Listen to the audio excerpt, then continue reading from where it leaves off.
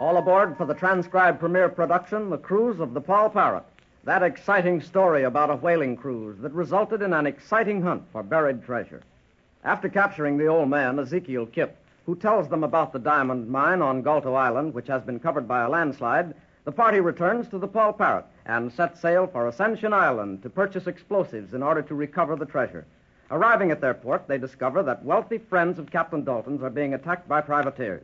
When last we left Johnny, Sue, Captain Dalton, and the rest, they had frustrated the attack of the privateers. But in so doing, little Sue Grange, attempting to save the life of Captain Dalton, had run between him and the chief of the privateers, Dirk Briscoe, who were having a fight on the beach. Briscoe draws a concealed pistol from his shirt and fires.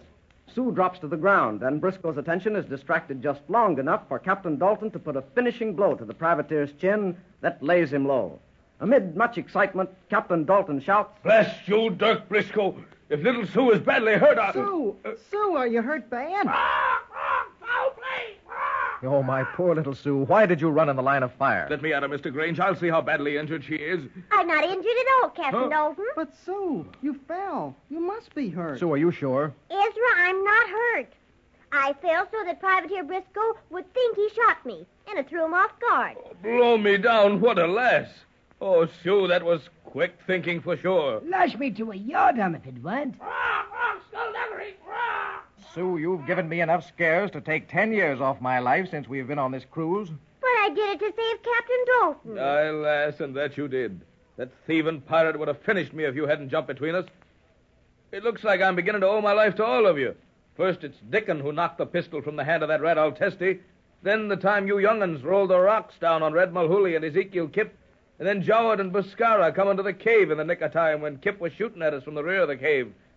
And now you, Sue, you've saved my life again. Blimey, Captain Dalton, you've a charmed life. Salt me for a herring if you haven't. Salt him for a herring! Salt him for a herring! I believe you're right there, Dickon. Thanks to the help of all my good friends here. Oh, Sue, I'm so glad you really weren't shot. If anything had happened to you then, I believe I would have shot that Dirk Briscoe myself. I was really frightened for the first time on this cruise when I saw you fall. How did you ever think of doing a thing like that? Well, when Captain Dalton and Dirk Briscoe were fighting, Briscoe was knocked down. Captain Dalton didn't see him reach in his shirt for that pistol, but I did, and I knew he'd shoot. So I figured that if I ran between them, it might throw Briscoe off guard. And that's exactly what it did.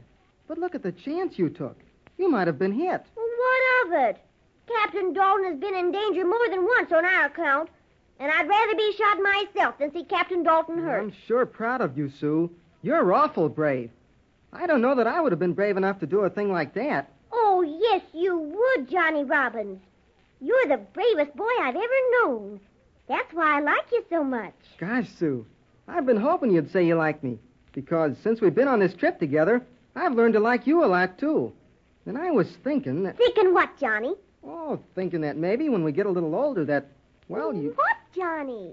Oh, that maybe we... Avast to port, you young'uns! Sue, Captain Dalton wants us over there. Gosh, why did he have to call us right this minute? Yes, Captain Dalton. We'll be right there. I wonder what he wants.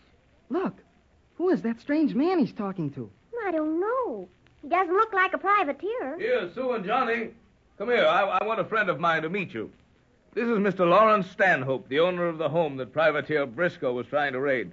Lawrence, this is little Sue, Mr. Grange's sister. This is Johnny Robbins, my cabin boy, whom I've learned to care for as a brother since we've been on this voyage. Brave uns, both of them. How do you do, Mr. Stanhope? How do you do? I'm mighty proud to meet the both of you. Captain Dalton was just telling me how you saved his life a while ago, Miss Sue. That rascal Briscoe, you should have put him in irons, Roy. Where is he, Captain Dalton? Oh, I did as I promised him. 2 of his men carried him away to his boat, and they've set sail. We'll inform the island authorities of their deed. Wainwright's going to take care of that now. Oh, but you shouldn't have let them get away, Captain Dalton. I promised, lad. Rather than take a chance on some of our party being hurt and to save Mr. Stanhope's property, I promised. And in spite of the likes of Dirk Briscoe, I had to keep my promise to him. It's too conscientious you've always been, Roy, for your own good. Maybe, Lawrence Stanhope. Maybe. Captain, everything's been taken care of, Captain Dalton. Wainwright and his party saw the Briscoes' murdering crew set sail. But excuse me for saying it, sir. I think you did wrong in letting the lubbers get away. Perhaps, Dickon, but it's the only thing I could do. But what about Wainwright and Mr. Grange? Well, they've stolen from the other side of the island to get the explosives, sir. Why are we staying here, Captain Dalton? Yes. Why didn't we all go to the other side of the island? As a precaution, that's all. Half of the crew's gone with Wainwright. They'll get the necessary explosives and inform the authorities about Briscoe. And we're staying here with the rest of the crew to see that Briscoe and his cutthroats don't come back this way. That's mighty white of you, Roy, old friend. I don't know how I'll ever be able to repay you for this. Oh, it's nothing, Lawrence. The sight of such a friend as you is payment enough. It's been years since I've seen you. You know, I've often wondered where your sails were set, Roy. Oh, but see here, old man, we're wasting time. All of you must come to the house, as my family will be most happy to meet you, all of you. And it's happy we'll all be to meet them. Blow me down if we won't.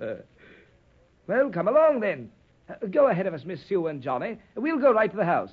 We've succeeded in putting out the fire in the stable those brigands started, and fortunately they didn't get the chance to fire the house. What are we going to do, Captain Dalton? Well, as Mr. Stanhope said, we'll all go to his house and stay there for a while. That is, you two young uns, Dickon and myself, until Mr. Grange and the crew get back with the explosives. The rest of the crew will remain on the lookout to see that Briscoe doesn't return. And while you're here, I'll see that you all get some good English cooking. I dare say you could stand a bit of it after some of the things you've all been through, eating board ship and the like. Oh, but Lawrence, won't this be too much trouble? Oh, not at all, old man. Mrs. Stanhope wouldn't think of anything else. Then what will we do, Captain Dalton? Well, when Mr. Grange and the men return with the explosives, we'll set sail for Goldo again. You know, I've an idea the sooner we return, the better it'll be. Captain Dalton, I agrees with you. What with Kip, our captive, and Red Mulhooley out of the way, we should have smooth sailing ahead. All that remains is to recover the diamonds in the mine on Goldo Island and then set sail for home. Aye. Let's hope it'll be smooth sailing, as you say. But suppose we should have more trouble with Dirk Briscoe and his privateers. Yes, and there's no telling what they'll try if they get away safely. There is something in what you say, Johnny and Sue, but I don't think we'll hear from them again. Well, I hopes you're right, Captain Dalton.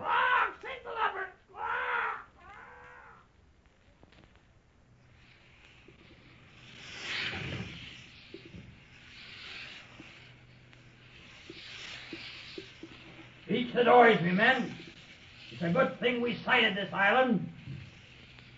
What with those British lubbers on our trail, we'll hide out here on this far side of whatever island this is, and maybe we'll be safe for a while. Beach, I say, and be fast about it. Step lively, you swab. It's lucky for you Captain Dalton kept his word to you, Briscoe. He had you down for fair. Silence, you dog of the sea. I'm a better man than Dalton, you may lay to that. It didn't seem so on the beach at Ascension. Drat you, Hollings. I should thrash you for that, even though you're army mate. And it's Captain Briscoe to you, remember that. Aye, but 'tis no honor to captain a privateer, it ain't. Why are you sailing as first mate on her, then? I was all the same as Shanghai, I was. This started out for Cooper, it did, and it turned out to be a privateer. And not a very good privateer at that. Hold your tongue, dog. Men, make the boats fast. That's it. Haul them in these bushes so no passing ship will sight them. I wonder what island this is we're on. What difference does it make, you lubber? It's an island. And that means a place to hide for the time being. Hold. What's that? Quiet, you lubber. There's someone making through the brush in back of us. Here he comes. He doesn't see us yet. Look, the lubber's a tough one for fair. Most likely a derelict. Avast! Stop where you are, unless I drop you in your tracks. Who's there? Who are you? Never mind who we are. Who are you? My name's Mulhooley, and I'm hurt. Got caught in the wake of a bloomin' volcano. Mulhooley? Red Mulhooley? What's that? How do you know they calls me Red? Because I know you, Red Mulhooley. That's why. But I don't know you. Who are you? Take a good look, Red Mulhooley, and try to remember. Stave in me rigging. Dirk Briscoe. Aye, Dirk Briscoe. The same Dirk Briscoe you knifed in the back many years ago at Singapore. Aye, Dirk Briscoe. But them was many years ago. It was your life or mine. Besides, I tell you, I'm hurt bad. You wouldn't take advantage of an injured man. Maybe. Maybe not. That remains to be seen. What are you doing on this bloomin' island? Listen, Briscoe. I'll make you a proposition. What kind of a proposition, dog? Listen. Let bygones be bygones, and I'll show you a fortune. Sounds interesting.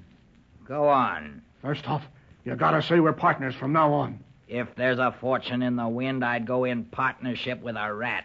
Go on, I say. Do you know what island this is? No. Galto Island.